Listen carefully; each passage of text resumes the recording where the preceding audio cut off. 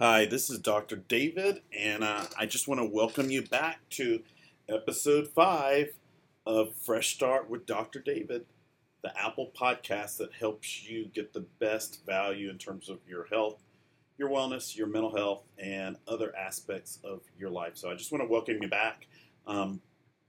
Just to recap, the reason for this podcast is to help people in terms of how they navigate mental health in this country, mental health and wellness, how they navigate medicine and just healthcare in general, and me sharing some of my ideas and thoughts and concepts about what we can do to improve mental health in this country and to also improve how healthcare works in this country. I don't really necessarily talk about a lot of my credentials on these podcasts, but on this one, I'll just tell you a little bit about my credentials and my history and things like that.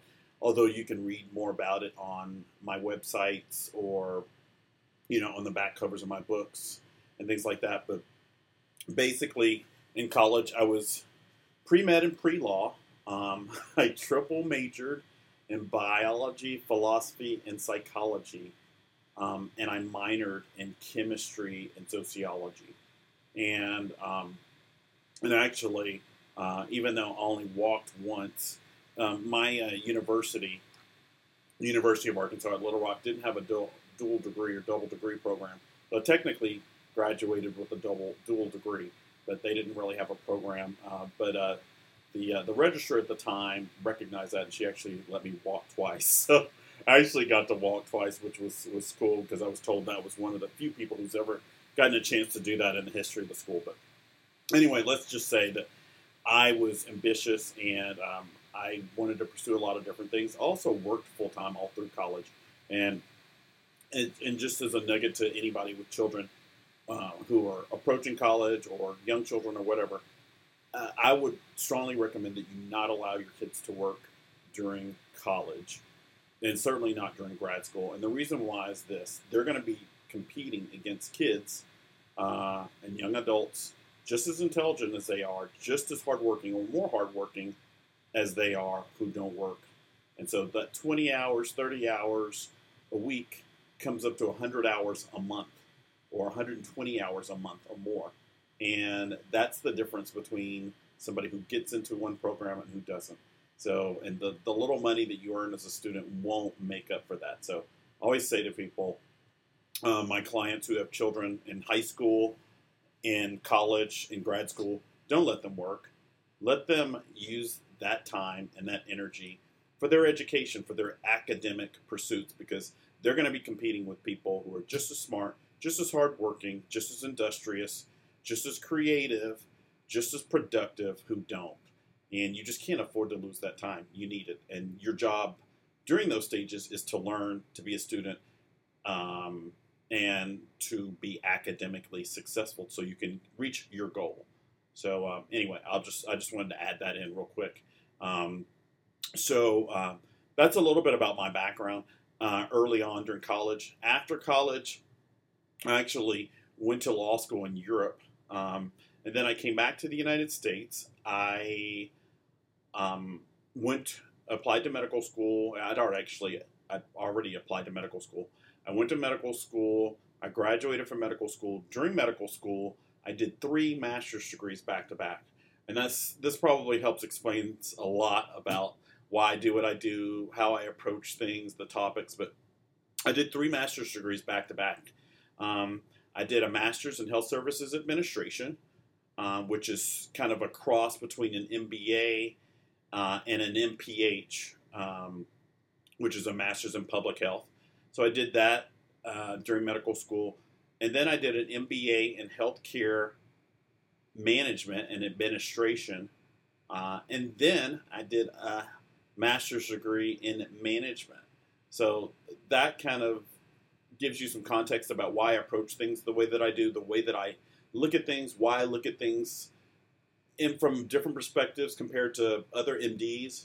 And it probably explains partially part of the reason why I chose not to pursue, or I chose to pursue kind of a different path in terms of what I do, what I practice, what I don't practice, and that kind of thing.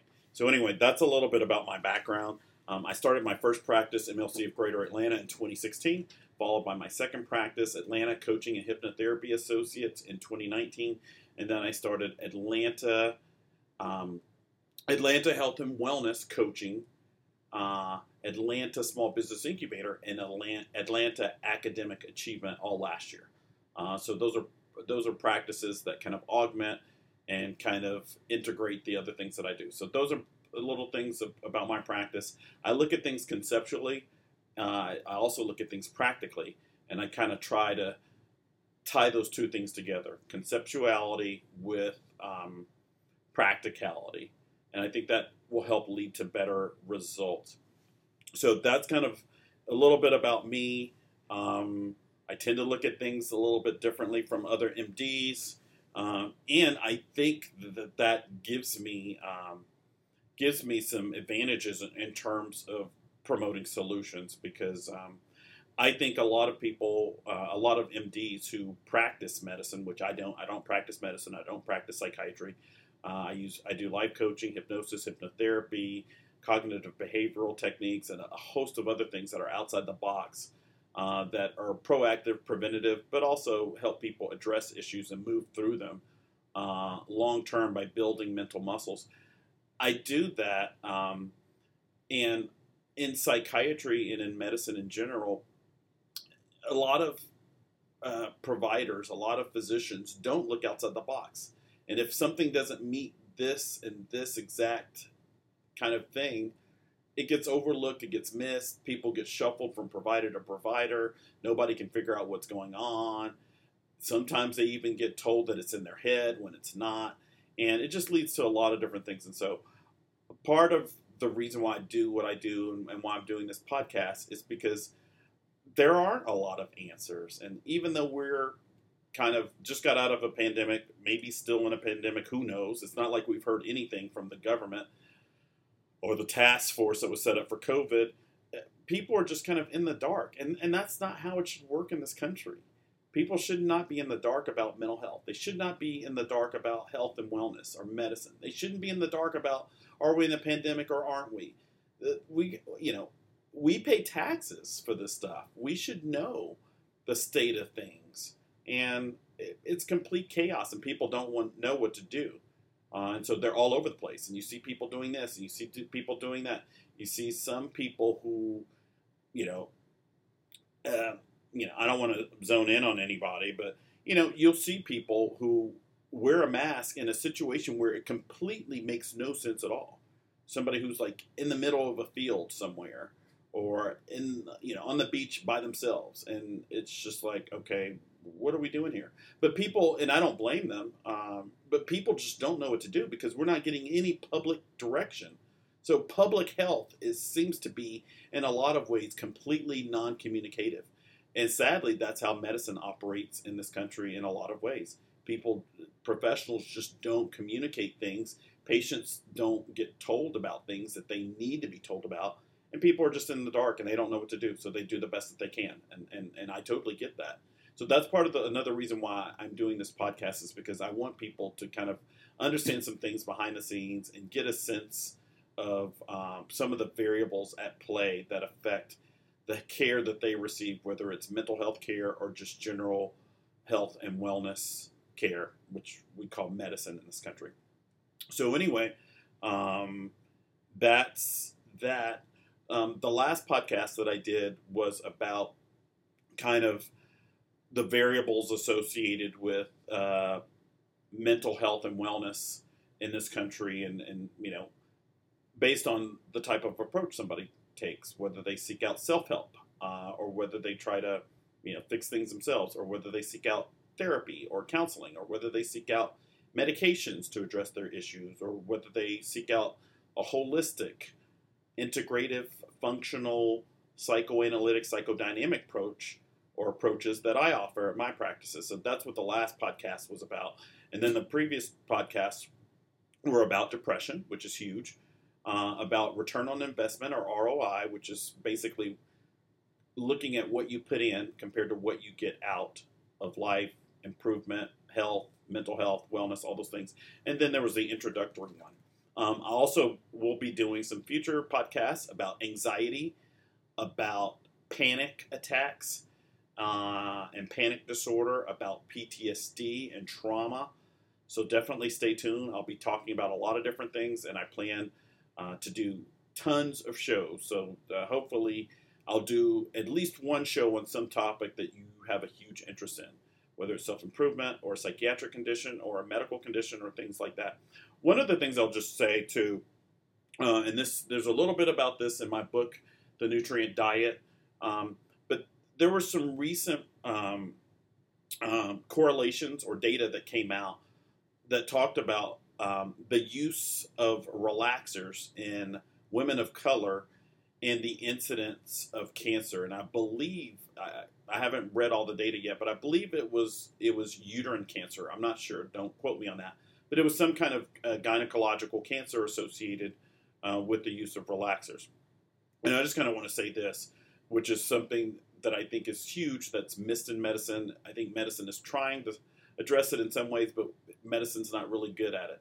But there are a lot of autoimmune conditions out there that people were previously told that it was in their head. And I could just go down the list. Rheumatoid arthritis. But now we know that there are some key things that you can look at, some genetic markers and antibodies and things like that. MS. I could go down the list of different things.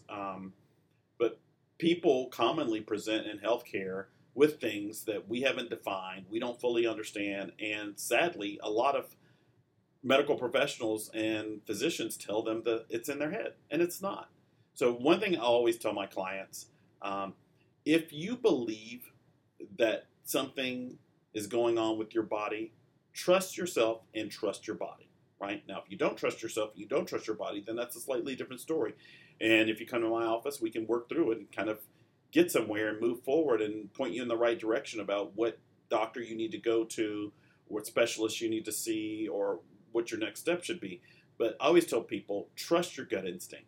Trust what you think it is, and don't let anybody tell you that it's in your head when it comes to medical symptoms. Now, there are some psychiatric disorders and some psychiatric symptoms that can be more, I hate to use the phrase, in your head compared to others. But a lot of times it's not the case. And so if somebody tells you that, this is in your head, you're not feeling it, whatever, get a second opinion, check it out with somebody else, come to my office, and we'll look at it strategically and logically and see if we can figure out what's going on. But trust yourself, trust your body, and learn to trust your body. Learn to know the difference between whether you're feeling this because of this, or you're feeling this because of something else. And part of that comes with experience. But trust yourself and trust your body. And don't allow somebody to tell you that something's in your head or it's delusional or things like that. Now, like I said, there are some delusional disorders and there's some states where people have delusions. But, if you don't have a history of that, if that's not the case with you, then try to seek out alternate opinions and things like that, because if you look at medicine and if you look at history, there's a million conditions out there where people were initially told that it was in their head, and now we know that it wasn't, and that's just sad, and that shouldn't happen. I won't go into like gaslighting or if that's gaslighting or not, but that just shouldn't happen, And sadly, a lot of people are being told that just because the physician doesn't know what to say, or they don't have an answer. So because they don't have an answer, you have a problem. And that's bad. I remember when the Golden Girls did an episode about that. And it was a really good episode. A really, really good episode. But it's been the case more than one time where someone's gone from physician to physician to physician and being told that something is in their head, that they don't have it, it doesn't exist. And then later on they found out that a virus caused it. So that's just common. We don't know everything in medicine. People who pretend to know everything are lying to you and lying to themselves probably, and it's just not the case. So trust yourself, trust your body, get second opinion, a third opinion if you need it, and explore some other option to see what's going on. But the other concept I would give that goes along with that recent finding is this. Whatever you put in your body has to do something with it, right? 100% of the time, right?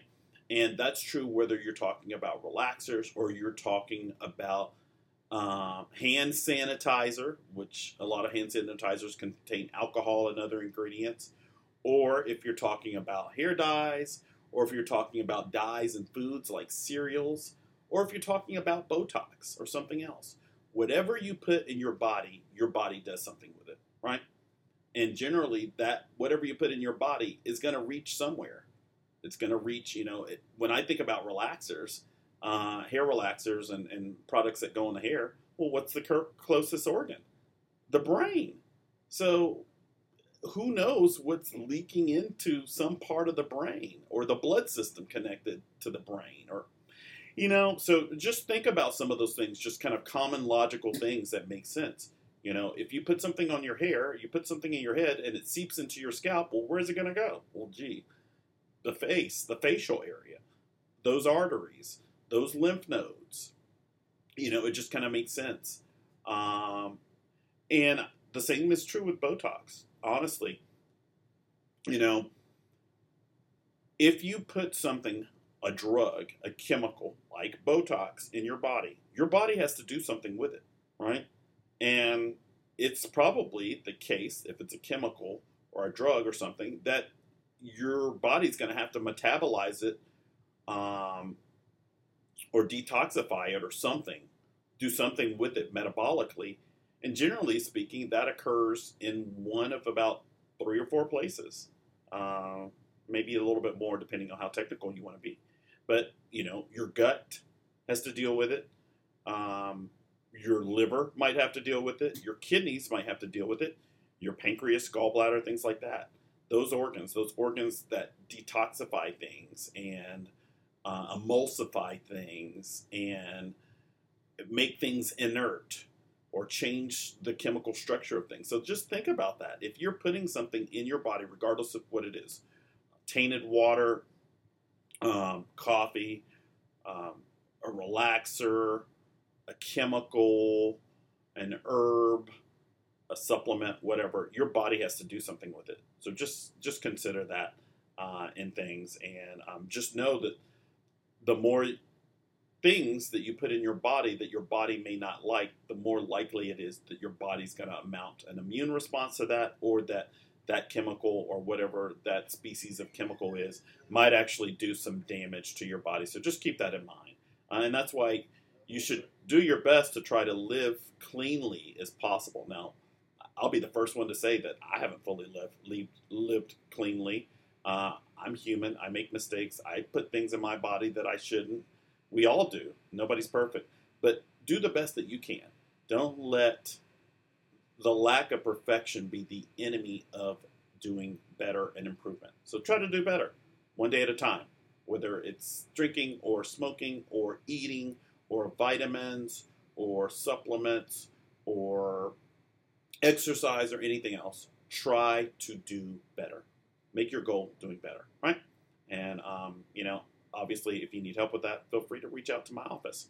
So I'm going to get started with the topic for today. Today's topic is medical treatment, diagnosis, and management.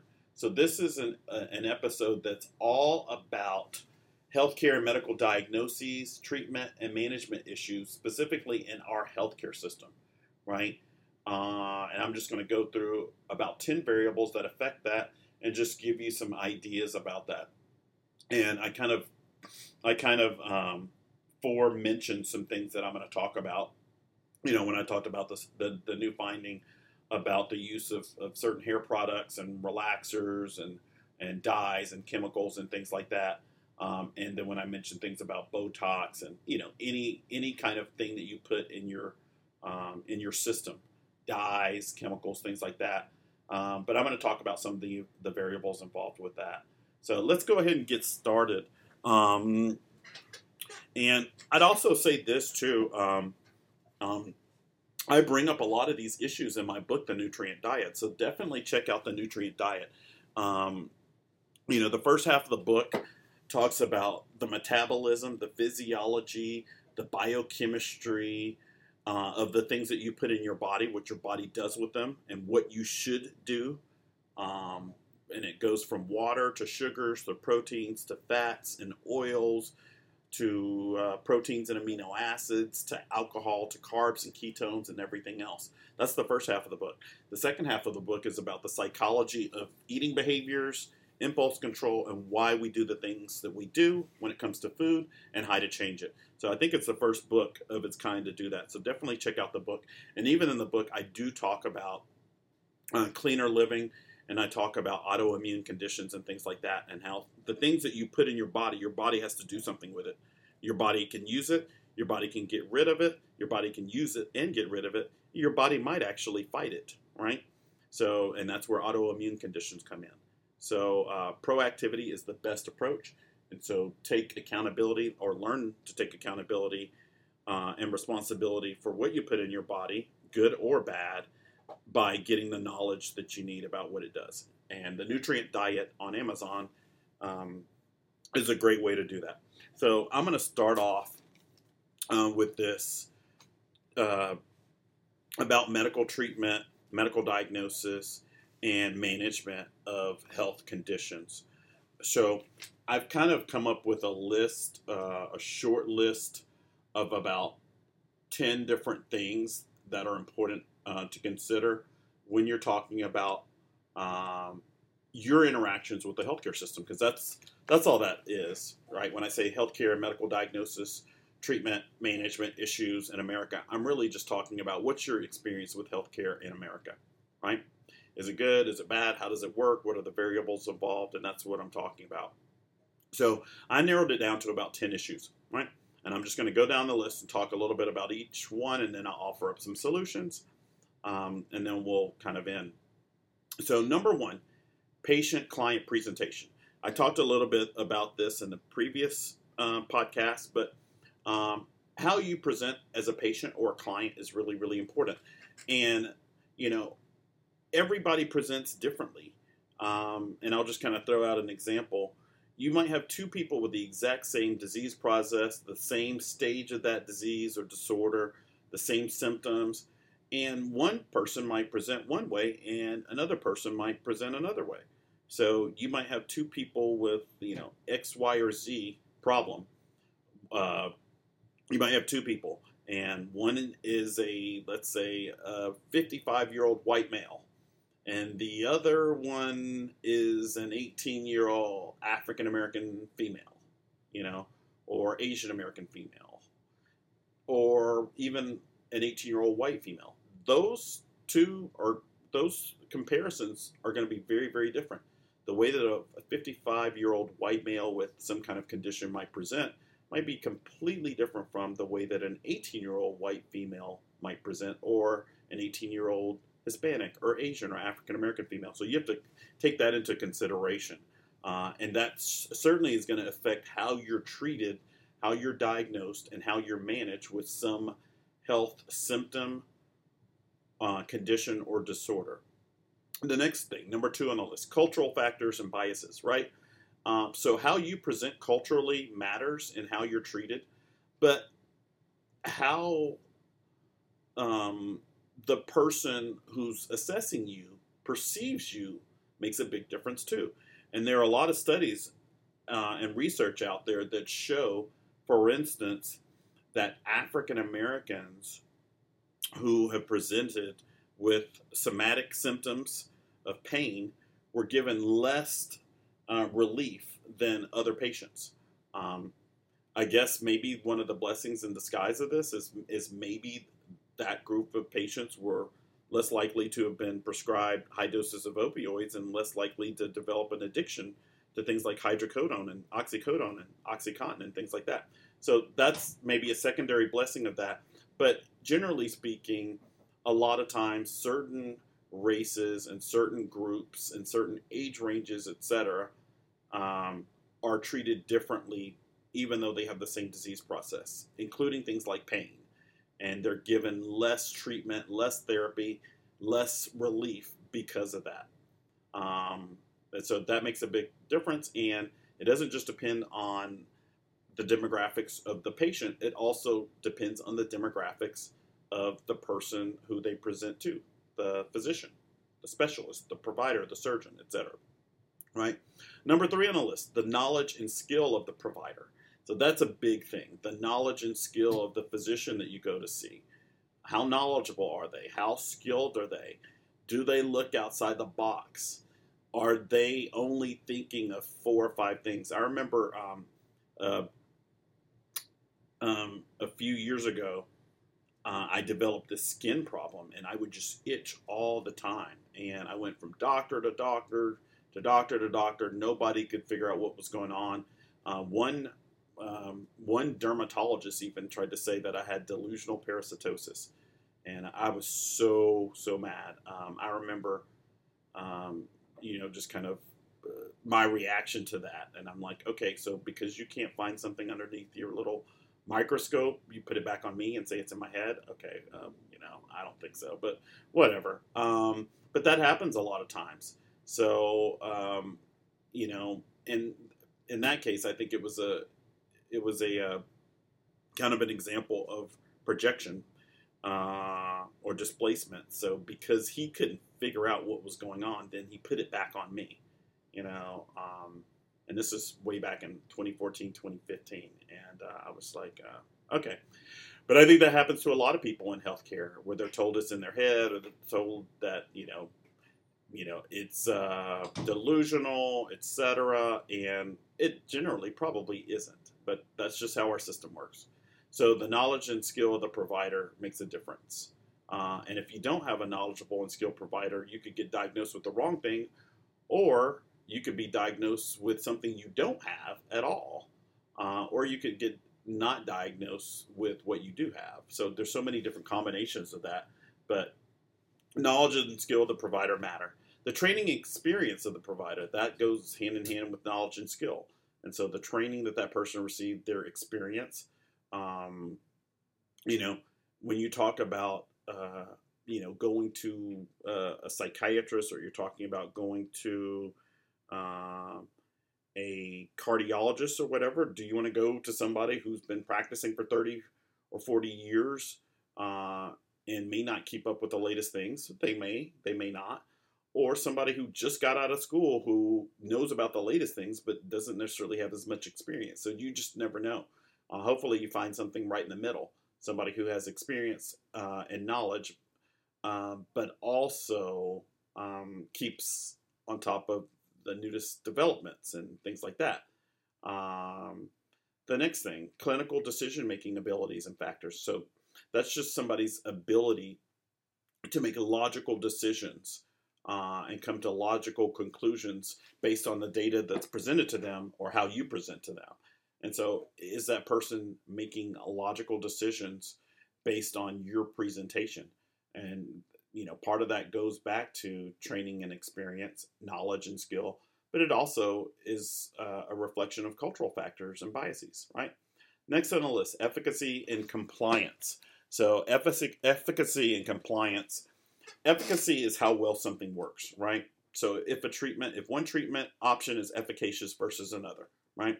So which one is more efficacious for mild depressive symptoms? Going to a therapist or a life coach, or going to a psychiatrist and getting a medication? Those differ. And then compliance. Compliance basically is how well you as a client or a patient stick with the treatment plan. So do you take your medications daily? Or weekly, or however it's prescribed? Or do you do the things that you're supposed to do outside the office?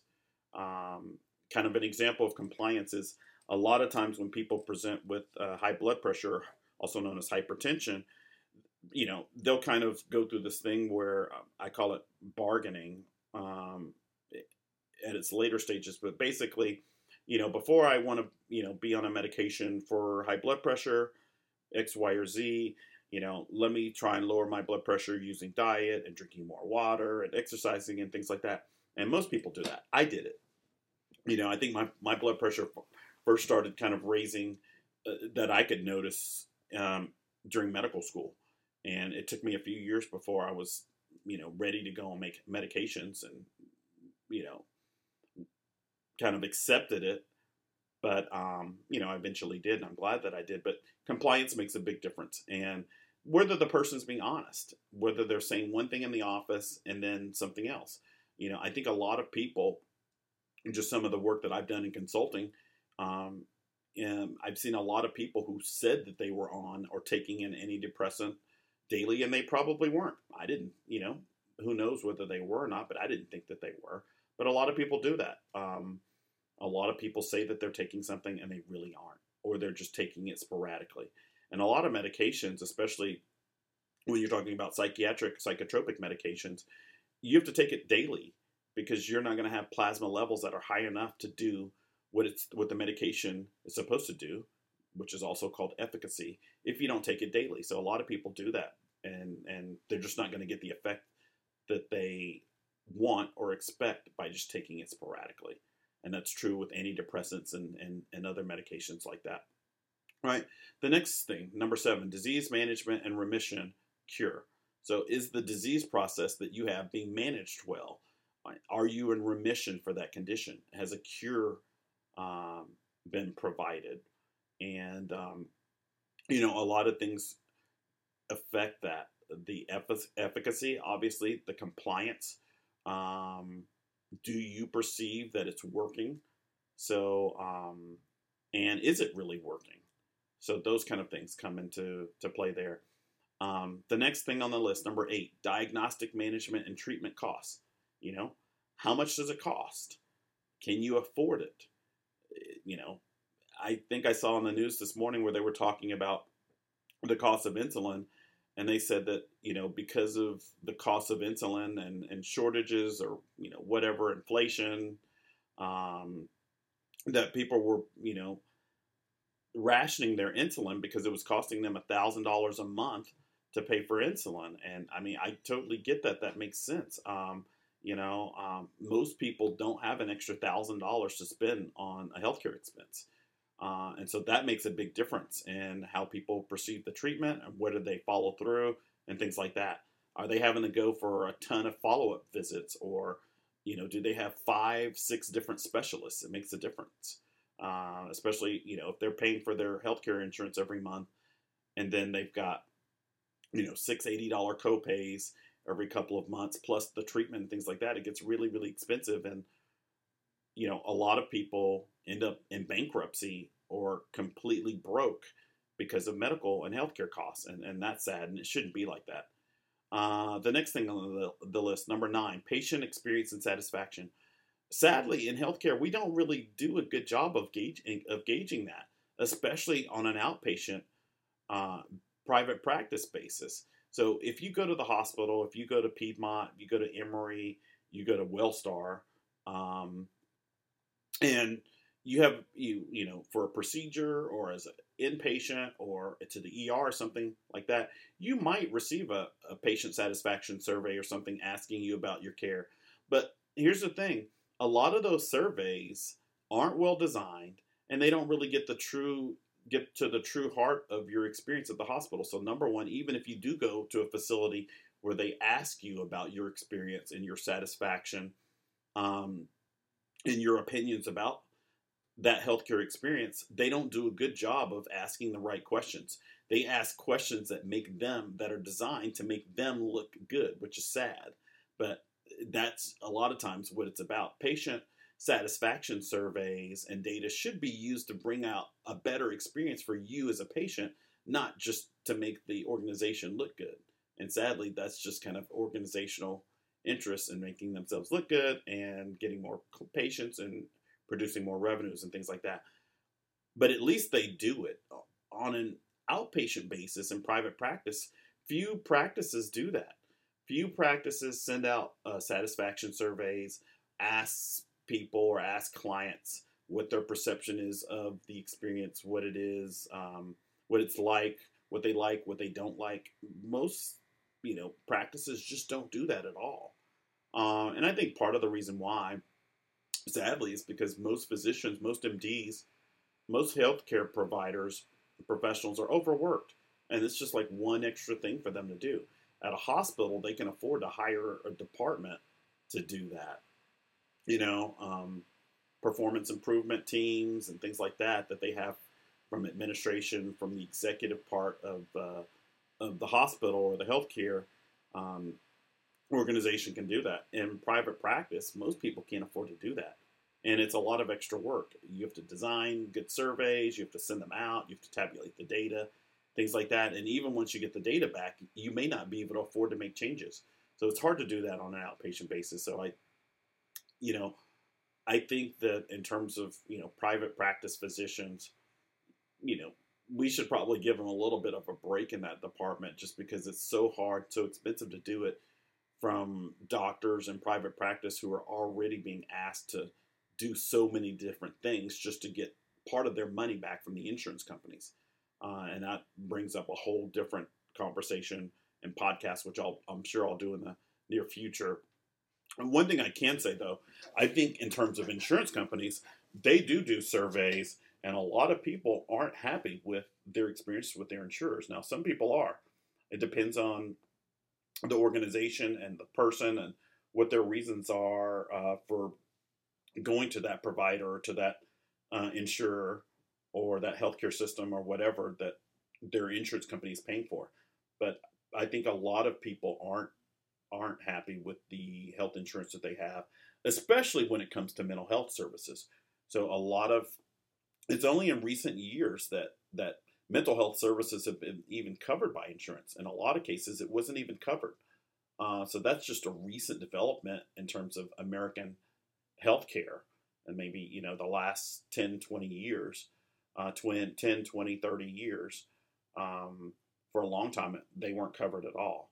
And they're certainly a lot of times not covered at the same rate or percentage that other things are provided. And they should be.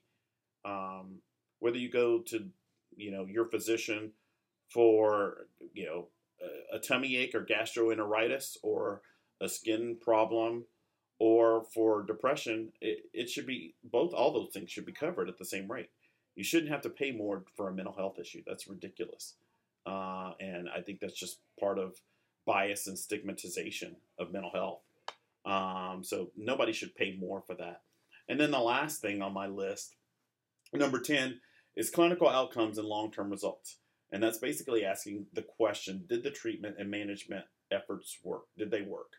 Did the diagnosis, treatment, and management of whatever your condition was or your symptom was or your disorder, whatever it was, your complaint, was it successful? Did it work, right? And then I break that down into kind of three minor categories. Did it work in the short term, right? Did it work in the long term? And did it work for a lifetime? And obviously, the last one brings in the concept of, was something in remission? Did it come back later? Did it reemerge in some other way? That kind of thing. And some diseases, especially autoimmune conditions, cancers, things like that, do tend to come back. And that's part of the experience of the patient. So let me just kind of go down that list again. And these are variables to consider in terms of healthcare and medical diagnosis, treatment, and management in this country. Number 1, patient-client presentation. Number 2, cultural factors and biases. Number 3, knowledge and skill of the provider. Number 4, training and experience of the provider. Number 5, clinical decision-making abilities and factors. Number 6, efficacy and compliance. Number 7, disease management and remission/cure. Number 8, diagnostic management and treatment costs and expenses. Number 9, patient experience and patient satisfaction. And then number 10, clinical outcomes and results. In other words, did the treatment and management efforts work in the short term, in the long term, and for a lifetime? So now I'm just going to kind of talk a little bit about solutions. Here's some solutions that I would recommend to you when you present in healthcare. Number 1, if you have a problem, write it down, right? Write it down. If it's a symptom, write down when it shows up. Be really, really specific. That way, when you present to a provider, you've got a concise story about what's going on. And you're not guessing, and you're not forgetting to tell the doctor something when you go in. A lot of people do that. They go in, they kind of think that they know what they want to say, and then they get in and they forget to say something, and they have to book another appointment or whatever. Whatever problem that you're having, whatever symptom you have, write it down, write a statement, write it on your computer, compose up a statement about it. Well, this is what's happening, and it seems to happen after I do this or before I do this, and it lasts for about 30 minutes, or it lasts 2 hours, or it lasts 2 days, and then after that, this might happen, and then this makes it go away, this makes it better, this makes it worse, things like that. So be really, really specific and have a statement, or something that you've written, know exactly what you want to say. And I promise you, if you do that, some details, some little details that may make a difference clinically to the provider when you present to them, are going to come out. So the more verbose, comprehensive, and complete you are about explaining what's going on, the better job you're going to allow them to do in trying to figure out what's going on. Something else, be picky about the people you pick as providers. Do your research. You know, be picky about who you pick, and then if you don't have a good experience, find another provider. You don't have to go to the provider that you happen to present to. Pick another provider. Some of the other things that I would recommend that you do, in terms of if you're given a treatment, if you have a side effect or if there's something you experience, write it down. Keep a journal. Keep a journal of what's going on with you and your body, and that way you kind of know and you have a timeline. So that way, if something was tried and it didn't work, you can kind of explain, well, it kind of seemed to work for a couple of days and then it seemed to not work, and then when we tried this, it worked better, things like that. If you have a journal, especially if it's something that's long-term and ongoing and really bothersome, keep a journal of it. Efficacy and compliance. That's really, really important. Be communicative with your provider if the treatment and therapy are working and if they're not working, and be honest with them. Don't just say something to make them feel good. Be honest. If something's not working, say it. If it has a side effect that you can't deal with, say it. And also be compliant. Make sure that you're religious about it. In terms of like the supplements that I take daily, the daily multivitamins that I take daily, my blood pressure medication, I have 100% compliance. I put everything in the same place. I take it at the same time every morning, and I'm just 100% compliant about it. And I'm especially that way about blood pressure medications because what's the worst thing that can happen from high blood pressure? Well, you can have a stroke for one. So I don't want to have a stroke. I've seen clients who have strokes. It's tough. So you want to be preventive and proactive. And so if you're on a medication, especially one that you take for a chronic medical condition, make sure you take it daily and develop a system. Maybe you need a pill counter. Maybe you need to build in reminders. Maybe you need an alarm clock for your medications. Maybe you need to put them all in the same place. You need to use Post-it notes or a to-do list or whatever. But do whatever you need to do to take whatever you need to take on a regular basis. Be compliant. Because with a lot of medications, you can't just skip a dose and it's going to work. That's true of psychiatric medications, especially antidepressants. It is true with medications for bipolar disorder and schizophrenia. It's true for medications that are used to treat infections and things like that. And especially with infections, if you're not completely compliant with the treatment, it may not work, and you could create basically a drug-resistant form of the disease process. That's definitely something you don't want. It happens all the time when people don't, they feel a little bit better and they just stop taking the medications. So don't do that. And if you're tempted to do that, check with your doctor, check with your provider to see if that's okay. It's probably not okay, but check with them. The next thing, disease management and remission cure. And I guess this goes back to communication too. Whatever's going on with your disease or your disorder or your symptoms, communicate that with the healthcare team. Communicate with them on a regular basis. And if you don't like the way that your disease or your condition or your symptoms are being managed, um, get a second opinion. You're always welcome to get a second opinion, and it might be good to have a second set of eyes or even a third set of eyes. I've seen people do that. I won't mention who it is, but I had a really a good friend in medical school, and she struggled with some issues. I heard some people say, "Oh, this is in her head," or she's using this to get out of exams. She went to doctor, racked up a whole bunch of medical bills, only to find out later that she had Lyme disease. And she went to all these specialists at Emory and Piedmont and everywhere else, and nobody could figure out what was going on. And I mean, these are smart, intelligent doctors she went to. Nobody could figure it out. I can't remember how much I remember her telling me how much it cost her. But, people didn't believe her. They said it was in her head, all these things. She was having all these attacks. Her stomach would just start hurting and all these kind of things. It was Lyme disease. And she found out from a doctor that she went to that was recommended by a relative. And that's what it was. And all these people told her it was in her head, or that she was trying to get out of exams and things like that. Nope, it was Lyme disease. And it happens all the time because Lyme disease causes symptoms all over the body. And Lyme disease is an infectious process. So a lot of infectious process things that are harbored by ticks and viruses and things like that tend to cause problems with organ systems throughout the body, not just one. And when that happens, it's harder for physicians to figure out what's going on, especially if there aren't a bunch of telltale signs. So get a second opinion, get a third opinion, trust your gut instincts, things like that. The other thing too, the next thing is, in terms of your satisfaction, be honest with your physician. If you're not having a good experience, tell them. If you had a bad experience with a nurse or somebody in their office, let them know about it. Be honest with it. I remember there was a provider that I went to for my health care, and there was a nurse or a medical assistant, I can't remember which one, in his office who would take my blood pressure.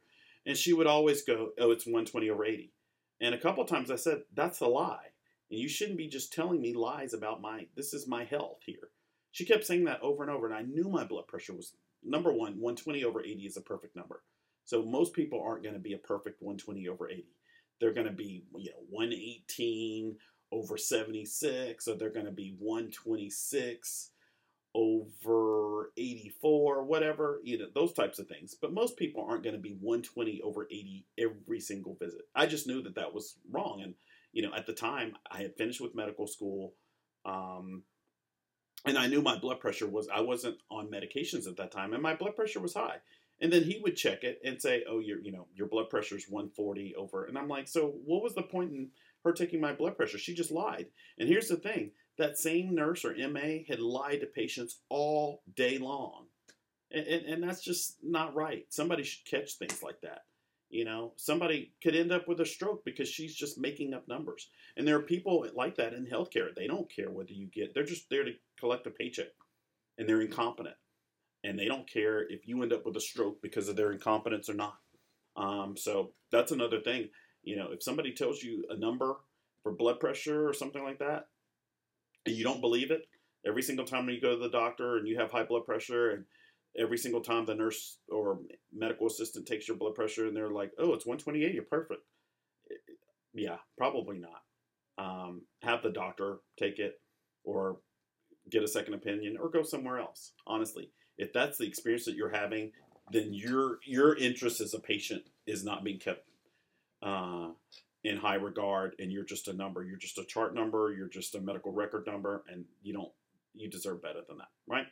And the other thing too is, when you are given options, think about what's going to be the best for you in the long term and in your lifetime, right?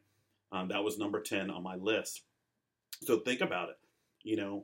The options that I'm being given, are those just short term? Are those long term? Or are those lifetime? Think about those things. And just think about it also in terms of the cost benefit ratio, which, I did a full episode about, called ROI, return on my investment, For what I'm putting in, what am I getting out?